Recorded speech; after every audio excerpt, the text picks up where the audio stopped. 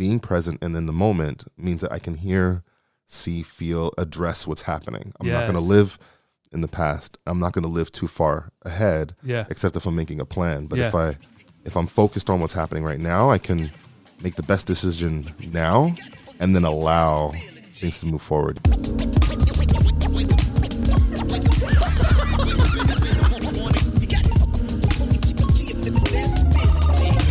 Let's go.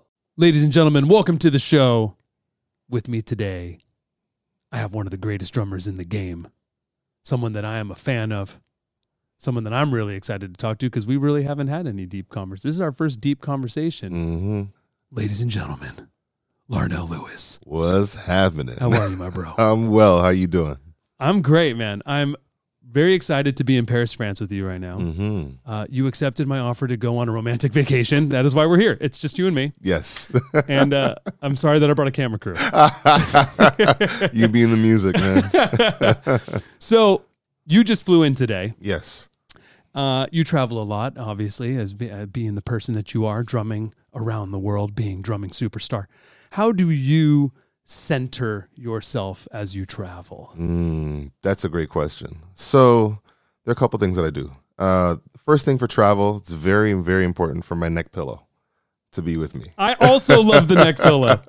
But my setup is a little different. So I got a hoodie, got my neck pillow. So the vibe on the plane is, and it's for two reasons. One, because it's very comfortable, but two, I just don't want no pictures. So normally what I do is got the hoodie on, I put the neck pillow over the hoodie, right? But then I flip the neck pillow around to the front. Oh. So now if I sleep forward, I got neck support, right? Dude, I'm going to try that. Yeah. I love that. Yeah, because all the time if I'm on the plane, I'm thinking about, well, if I have it in the back, I'm trying to lean backwards, all that kind of stuff. But comfortably for me, at least, and head profile, all that stuff. Yeah. Having the neck pillow in the front, I can lean to the left, to the right, forward, and I don't have to worry about cutting off the airway. I don't have to worry about anything being wrong. And I feel good. Because you're a big technique guy. Oh, man. Yeah. I can already tell because right when we started getting your mic right, you were like, okay, am I good? And I was like, oh, he's already doing technique. Mm-hmm. Technique is applied to everything in your life. Oh, yeah. Sleeping on the plane, technique applied. Yeah. I love that. Yeah. It's just about feeling good once I'm finished with whatever it is, Yeah. Yeah. So that's number one. Number one. Right? That's number one. Number two usually either happens before or afterwards. It's a little bit of centering about thinking about where I'm going, maybe thinking about the venue I'm going to. I'll actually grab some photos and just center my mind around that. And another thing I love to do as well is just general meditation, just sitting still, some rain sounds, some visuals, anything I can do just to keep my mind not necessarily blank, but just focused on calm. Yeah. Are you listening to rain sounds on the plane? Yeah. I actually did that on the way here. Noise canceling headphones? What do you got? Nothing crazy, no. Some in-ear monitors, just... Oh, you're doing in-ear monitors on the plane? Just depends, Isn't that dangerous? Well, for me, at the very least, for when I need to listen to the rain sounds, is block it out. But I'm not sleeping, right? Right. Yeah. You're just zoning. Just zoning. The front neck pillow, the pillow goatee, pillow beard. Exactly. I'm going to try that. Yeah. See if it works. It may not be for you, but if it works, then it's yours. Well, because you're a tall guy. 6'4". Yeah. Mm-hmm. So you're going to be, hopefully you get some business or something, but if not, with that much travel, I'm not a big guy. So, and I still complain about the planes. I'm like, damn it. I call it the tall tax. Yeah. I pay it every day. Every day. And, sometimes I get that kickback from it, but usually I'm just paying it out, in the form of, for example, on the way here. Yeah. This person asked me to grab one of their bags for them because that was so tall. Tax. Yeah. So I'm like, okay, I can do that. Or trying to get on the plane, I got to duck so I don't hit my head, all that kind of stuff. Tall tax. Tall tax. You just constantly. Oh, yeah. Tall tax. Yeah. I love that. So is part of your meditation and then you do it, of course, when you get to the hotel or when you get to you have this check-in that we talked a little bit about. What is this daily check-in that you do? So the daily check-in or declaration is really a reminder of a few things of me, what I can do, what I want to do, where I want to be, that I'm loved, that I have integrity, that I can just a reminder of all the things that I want to make sure markers that I hit in the day. So if I didn't hit them earlier in the day the way I wanted to, one of the things is I can start again, right? I like that. I can start again. I could start again. It's okay. It's in the middle of the day. It's 1:00 for me, right? Yeah. Usually that's a good enough, it's a little bit of a consistent lull for me in my day, depending. So whether it's like between my teaching day at Humber College where I teach, right, or, it's just before I've parked now and I'm about to go into sound check or whatever. Like I could get it done before I leave the house. Like it's just that middle part of the day for me that works. And I just repeat these things. I'm loved. My family loves me and I love them. I can start again, right? I can be happy. I don't have to stay down if something happens, right? I may not know all the things that I need to know, but I can start and put a few things into motion. And just trusting my instincts, just a few things like that, just reminders. I love that. Yeah. Can I do the 1 p.m. Larnell Lewis declaration? Absolutely. Would you write it down? Yes. Is it okay if I shared it with everyone? Yeah. I'll give you credit. Cool. It's your declaration, but I feel like I love it's okay to start over again right now. That's huge. I'll send it to you. Yeah. Because I think some people, myself, whatever, you get wrapped up, something happens, you're like, oh man, today was a waste, or so for me, I'm a very optimistic person in general, but where I fall off is my diet, right? So I know if I start the day and I have a croissant, I'm like, today is over. I'm going to have 3 donuts. Yes. I'm going to go have steak frites. Yes. I'm going to have a soda. Paris. We're in Paris. I had it last night. So that's where I think, honestly, your declaration or this declaration would help me in terms of, even if I cheat, whatever you're cheating on, for me, it's food. I try to keep my diet straight, but if I wean off of it, then I just throw the day away and I'm like, I might as well cheat the whole rest of the day. But I like hey, it's okay. Reset. I can start over right now. I don't have to go to sleep and wake up tomorrow to have a new day. Yeah. Just the reset. I like that. So I feel like with you doing that, you feel like a very present person to me, which is like the greatest compliment, right? That you can give to someone. Like you are here. You are here. It's the simplest thing, yet the hardest thing to achieve, right? But I feel that from you. And I wonder if this allows you to have more mental capacity, because I know you're obviously known for, especially now, learning songs incredibly fast. Yes. From whatever viral video you have. Like, first of all, I think the first story I heard about was you learning the Snarky Puppy album on the flight. Yes. Which is technical music. So you learning that on the flight, and then most recently with your performance of hearing Enter Sandman for the first time, and hearing it once and then playing it near perfect. Yeah. Do you chart in your head? How do you do that? Like, what is your process to be able to do that? And is it also tied to the fact that you are so present in your practice? Definitely being present is one of the most important things for learning anything. There are nuances to songs that speak to me. And so if I'm aware, if I'm present, if I just let them tell me who they are and I don't come with like a preconceived idea or notion or, thought process. The only thing I might show up with in the thought process is an understanding of song form, right? So usually I love using visuals. I love, diagrams, all that kind of stuff. So I might build a mind map of sorts, but outside of a mind map, I'm usually identifying, okay, we played an intro. Okay, there's a verse.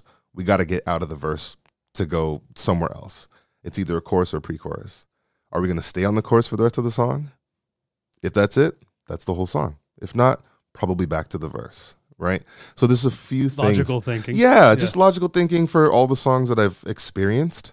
You might have songs that are more in the jazz realm that have like your AABA form.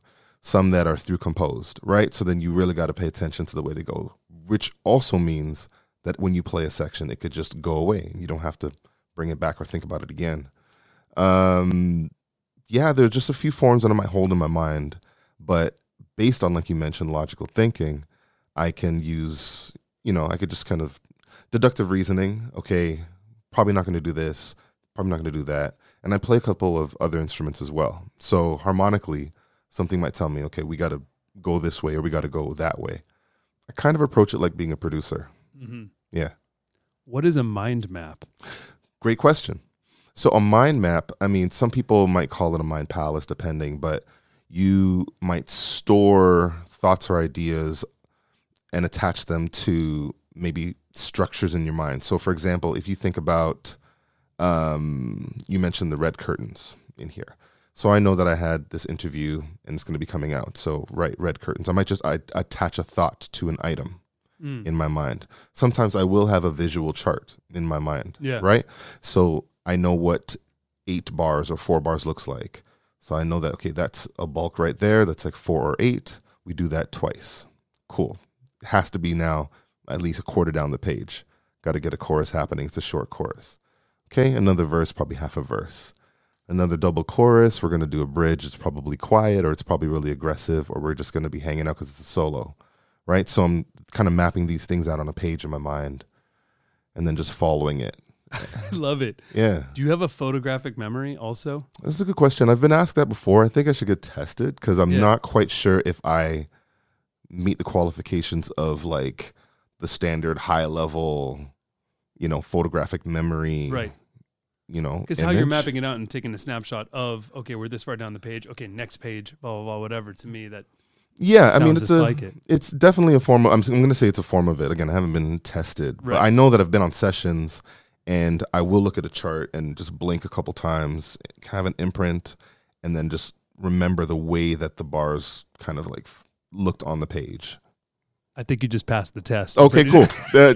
Maybe you can tell me at home. Let me know in the comments. Can I give you the certification of photographic You know what? memory? I will take the jab card certification of like if I have Ladies and gentlemen, Larnell Lewis officially has photographic memory. Perfect. There Okay. It is. Perfect. Moving on. Yes. Okay. But those are the things that I use. How different is your charting if you're actually charting something versus if you're just trying to do this quick memory situation? Yeah, another great question. So I'll have, 2 different types of charts I do. Yeah. One will involve chords, slashes for the amount of beats per bar. Like you might see like 4 slashes for a 4/4 bar. For drummers, usually that just means just keep playing time, right? But I have the chord changes as well if I write them with numbers or write actual chords.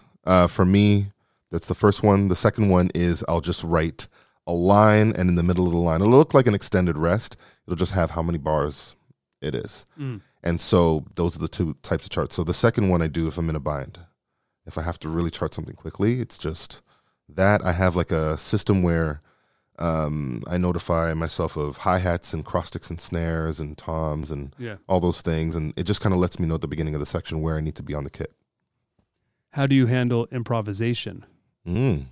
So improvisation in those moments, I'm relying on the chords, the bass movement, and just really whatever gaps are left. What about pure improv? No structure. Oh, no structure. No structure. Same thing. I'm listening to what's happening.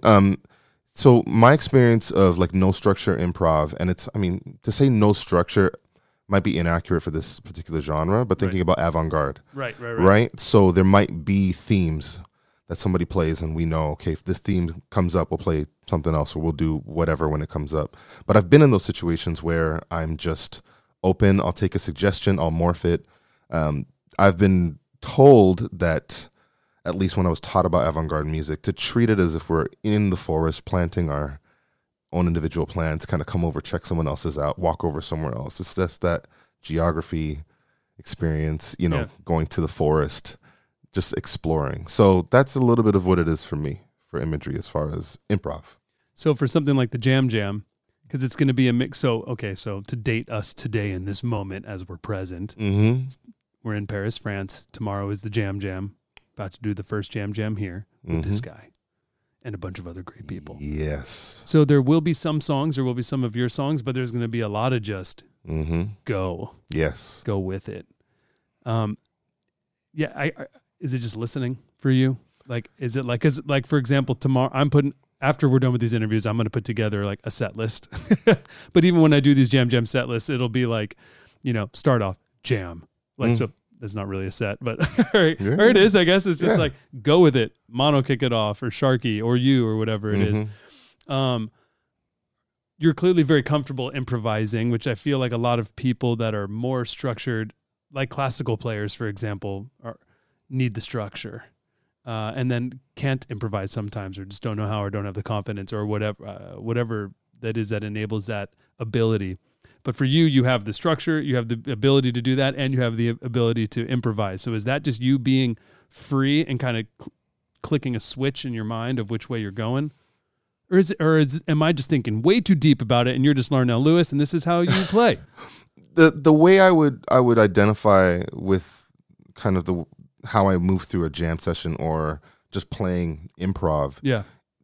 To me, it's still songwriting. Yeah. Right. So we're kind of building the bricks as we move along. You know, we didn't start with an exact blueprint, but as soon as the first brick is laid, we got to make a decision. Do we put one to the left, to the right, on top, in front, behind, beside, like, you know, standing up? Like, once that happens, okay, now we have something.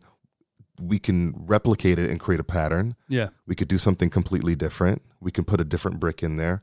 Like, it's just making decisions as we go along. So as people make decisions, I might react and make another decision. I might follow them and do what they're doing. I might say, y'all got that by yourselves. I'm gonna stay over here.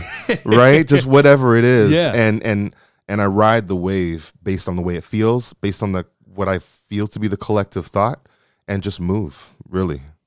I love that. I love how your mind thinks. Mm-hmm. It's all very logical. Yeah. It all makes sense. I like it. It is freedom, though. I mean, for me, it's freedom because it's about trust. Yeah. And not only trusting the people around me, but trusting my mind and my instincts, what I'm hearing, and then just following the first thing, not judging it right away. Just, that was the instinct. Okay, I'm going to shape it. I first discovered you from you drumming with Snarky Puppy. Picked up a Grammy with Snarky Puppy. Really tight. Thanks. How did you get the gig with Snarky Puppy? Okay, so we're talking about learning songs very quickly. So there's a venue. I don't know if you've been to Toronto much. Yeah, okay. So the venue downtown Toronto called The Rex. Yep. Okay, so Snarky had a gig there, and I also play with an amazing bassist named Rich Brown. Okay. We have a duo together. He plays in my band. I play in two of his projects. Nice. And the project at the time was called Rinse the Algorithm. And so Rinse, we had a show like once, like the last Saturday of every month. That just happened to be when Snarky was showing up. So Snarky did the 9:30, and then we did the after midnight. Oh, okay. Right? So they were there. It was 2 nights they did, showed up. When they were done, we invited the band up after our set to just play Teen Town. Right? Jam it out. Had a good time. I went back to the show next day just to chill and meet Sput. Short story, I just completely fanned out on Sput because for me, growing up on God's Property, growing up on like so many of these records, you know, Tony Out the Box, Kim Burrell Live in Concert, you know, and a bunch of other records as well. Finally getting a chance to meet Sput and talk to him in real time. Oh, yeah. And just say, you have no idea how much of an impact you made on my life. And to see him in person was just incredible. And so, you know, he's really gracious, allowed me to use whatever of his drum kit. Yeah. And so I saw them the next day. They said, hey, you want to sit in? I was like, sure. Do you know any of our songs? Not really, to like play it. Okay, we'll teach you one. So Mike, over the span of about a minute, explained the form of intelligent design. And it went kind of something like this. He's like, okay, there's an intro. The bass is playing these upbeats, you know, with chords. It's like a drum and bass thing. We go to like a Brazilian type slow thing in the bridge or chorus section. We pivot between the two of those. Couple of solos. We'll hand it over to you for the drum solo, right? Yeah. Start soft, explode. You could bring it back down because we're going to go right back to the head again really quietly. Eventually, we'll go back to that Brazilian feel thing. Then we're going to be really soft, go back to the main theme, ride that out, and then just like cut it off and allow the bass just to fade out with that particular upbeat pattern. Like, you got it? I'm like, yeah. Okay, we'll call you up. And so a couple songs. And this is for you to sit on Sput's kit, not double drums. No. You sitting in on Sput's kit. Me by myself. Got it. Right? So the keys for that were, one, retaining that information. Right. Two, looking at people in the eye. Yeah. Right? Being in the moment Yeah. and watching the cues, seeing, okay, they're kind of motioning, something's about to happen. And then other, physical cues like, okay, they're like relaxed. Okay, we got to, pull it back a little bit, or just, and that was the biggest thing Sput told me after the fact. He said, just the way that you follow the cues, the way you're looking at body language, the way your eyes up and just seeing what's happening and scanning the stage, that is a big part of your success with this band. So, yeah. And then they would just come back to town. I would come and hang. They would throw a couple songs at me on stage, and so I'd go back and learn the records just in case they called something I didn't really know that well. And then Sput needed a sub in Toronto. There it is. Yeah, and that happened maybe about a year later. And in Toronto. Yeah. Coincidental. Totally worked out, right? Yeah. What was cool about that was I think I had to learn maybe like 22 songs in about 5 days. So I did a list. Snarky Puppy songs. Right, at that. So I actually put myself on a listening schedule. So I did, of the first 3 days, I did 5 songs each day.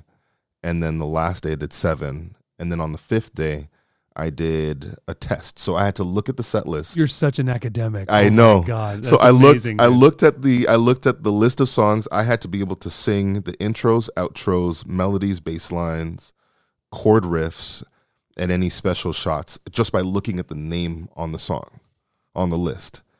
And the rehearsal was me doing exactly that, sitting with Michael. Yeah.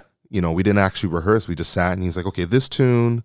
And I also cross-referenced with live footage that people were posting on YouTube, right? So between YouTube, you did your homework. Oh man, wow.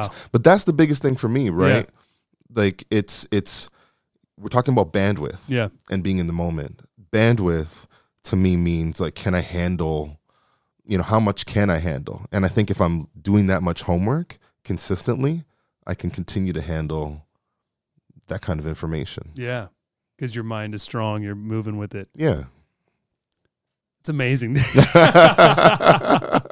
That's so then you did it. You did that show, and Michael was like, we're talking about Michael League, who is the founder of Snarky Puppy. Michael was like, do more shows with us, or did Sput need, like, when did it become like your gig? Yeah. So basically I did maybe 2 more concerts with them. I think there was like something in Montreal was the first out of Toronto thing I did. Then we came back to Toronto for something else. And they said, okay, we're going to book you for, I think it was like 2013, October, right? October 31st. Yeah. In Lausanne, Switzerland, right? Nice. That was the first tour date. Nice. However, what happened was, and I wasn't like a member of the band. I was just kind of subbing in because, like, the core crew is like 20 some odd, but the family is like 40. Right. Right. So I get a call. Hey, can you fly out like now to Europe? We got a recording. And that was We Like It Here. That's how it happened. So once I did the recording session, Mike was like, you're in the family. Yeah, yeah. I don't care what you say. You're in the family. I was like, okay, cool. I'm down with being in the family. I like the family. The family. Yeah, the family. It's a good family. I'd like to be. It's cool. So, and then the relationship just continued to grow from there. That's so cool. Yeah. And you did that same thing on the flight. You learned those songs. Mm-hmm. What were you learning? Because there wasn't drums on it, right? Or were there demo program drums? Or was it like... So it's demo stuff. There was demo stuff. There was them actually playing in real time, depending on what it was. But I was just learning bass lines, chords, melodies, you know? Cool. And then they had, specific things. Like when I got in, Mike said, okay, this one is more metallic. Yeah. So think cymbals, think, that kind of stuff. Yeah. This one is more this one's more that. And just kind of had to attach any thoughts that I had or grooves that I had. And we did a 4-hour rehearsal before actually hitting. Wow. Yeah. It was a long day. Yeah, it's a long day. But at the same time, a 4-hour rehearsal in order to do a tracking session with Snarky Puppy is not that long. A single half day of rehearsing. Yeah. And I got stuck at the airport. I couldn't find my driver that we had. God. So, and when I landed, there was another song in my inbox, which was The Sleeper. And you had this one? Yeah, exactly. That's amazing. Yeah. Okay, so you're an academic. How do you balance being an academic versus touring musician? There's a lot of conversation that's going on. Yeah. Constant conversation. Hey, there are these things, looking in advance, booking this stuff. there are online sessions that are happening. Yeah. Right. So I'm meeting with students still, even today. Right. I have I got a few meetings with students, and I got to make sure, because they have their projects. Yeah. They have their recording projects. They have their final recital performances. There's a lot of admin stuff. People are auditioning. So I'm checking out auditions. And so to keep it rolling, I'm still moving. Yeah. Yeah. Do you have students that are fans of yours? You must. They Definitely. must. I mean, new class comes in and they're like, "You're my teacher." I've definitely, for some of the in-person auditions that I've done, I've had people who didn't know I was at the school at the time just see me walk out the door. Okay, everybody inside, we're going to have a conversation. I'm like, you're here? Oh, no. And then they see your wonderful, loving energy and they feel more comfortable, hopefully. Sometimes. Yeah, sometimes. Or they're still just like, oh, I've seen too many videos. Yeah. I've listened to too much. It's like, I've seen too much. I can't handle it. It depends, right? For some people, they can find their footing, and some people it's just a little challenging. But I try to make it as comfortable and just remind them that they prepared something to show me. Yeah. Yeah. What do you find rewarding being an academic versus as a touring musician? That's a really good question. I think just what being an academic allows me to do, or affords me, at least in that space, is to hear from students more often, consistently. Yeah. And seeing them grow over time, over the 4 years of the bachelor degree that we have, getting a chance to get a sense of who they are, seeing them, figure things out. Some people decide, I don't want to be a drummer, I want to be a chef. It's like, okay, great. Like just the discovery. I think as a touring musician, I still get to meet people, but that is a little more fulfilling for me, because I get to just play and execute, Yeah. If I'm in the classroom, I'm playing, but we're discussing a lot of things. If I'm on tour, let's say Snarky Puppy, Yeah. I'm just hitting. Yeah. Like we're just going. And the conversations are with, my contemporaries. It's like everyone in the band, the family, we're talking about stuff. Everyone has something going on, life, music, whatever. We're learning together. But yeah, it's a different environment, but I usually choose to still apply myself in the same way. Right. What's next for you musically? New record. Mm-hmm. Nice. Yeah. How far along? So we got 1/3 of bed tracks done. Nice. Which is amazing. Got my band in the studio working on some collaborative things as well, and still some decisions, but I'm just throwing everything I can in the cracks of time that I have between changing diapers, grading exams, and like touring. So how do you balance all that, being a dad, family, everything? I get a lot of help. Yeah. I get a lot of help. I have a team, shout out to the K Group Inc. team. My wife and I built our company, and just have assistants and, sometimes some interns and family members and just whoever. I love that. Yeah. I love that. Yeah. We need the help. That's so cool. So how does it work in working with your wife?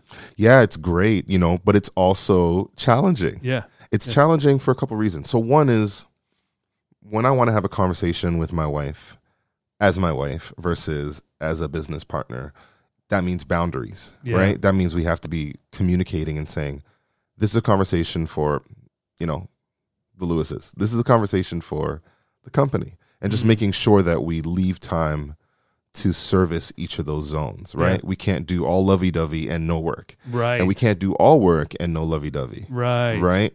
So just to make sure that we discuss that and we're filling the cups appropriately is really the key for us. That's got to be hard. Oh yeah. I mean, it's a lot of conversation, because again, not only as a couple, we're parents. Right. And we're parents, 2 kids, a 5-year-old, 3-year-old. The 5-year-old has a lot of challenges because he's born with Down syndrome and has a host of like medical challenges as well. Has nursing every night. Wow. Right? Has a trach, G-tube, like the whole thing. Yeah.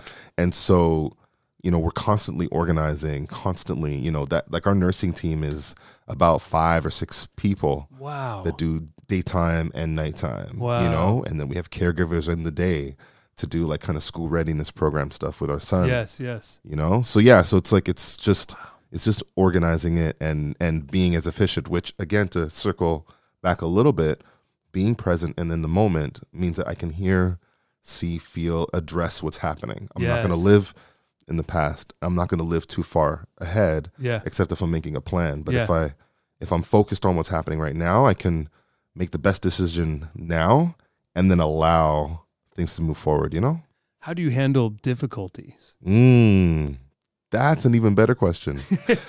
So when you say difficulties, Life difficulties. yeah. Music is second. Like, it's like, how do you handle all the life difficulties when the curveballs that hit you, whether it's your kids, whether it's your wife, whether it's the business, whether it's all these things that come up, you know, there's so many things happen just in being a touring musician and you being in Paris and operating this company, right? And being responsible for bringing in enough income to support your family and everything. Then on top of that, you got your job as an academic. Then on top of that, you got your job as a husband, job as a father. Difficulties. Yeah. I can start again. I can start again. That's it. Because you just like Pro Tools, it's not if, it's when it's gonna crash, right? Yeah. Like computers, right? Knowing that and being okay with that. Yeah, I mean, you don't have to be okay with it, but you do have to know that.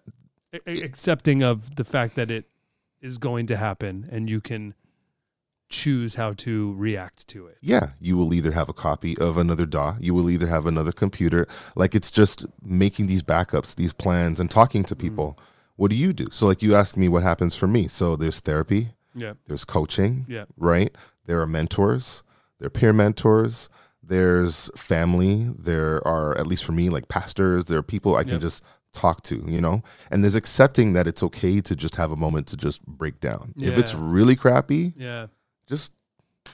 it's crappy. Yeah. That's it. We are in the moment, and the moment is crappy.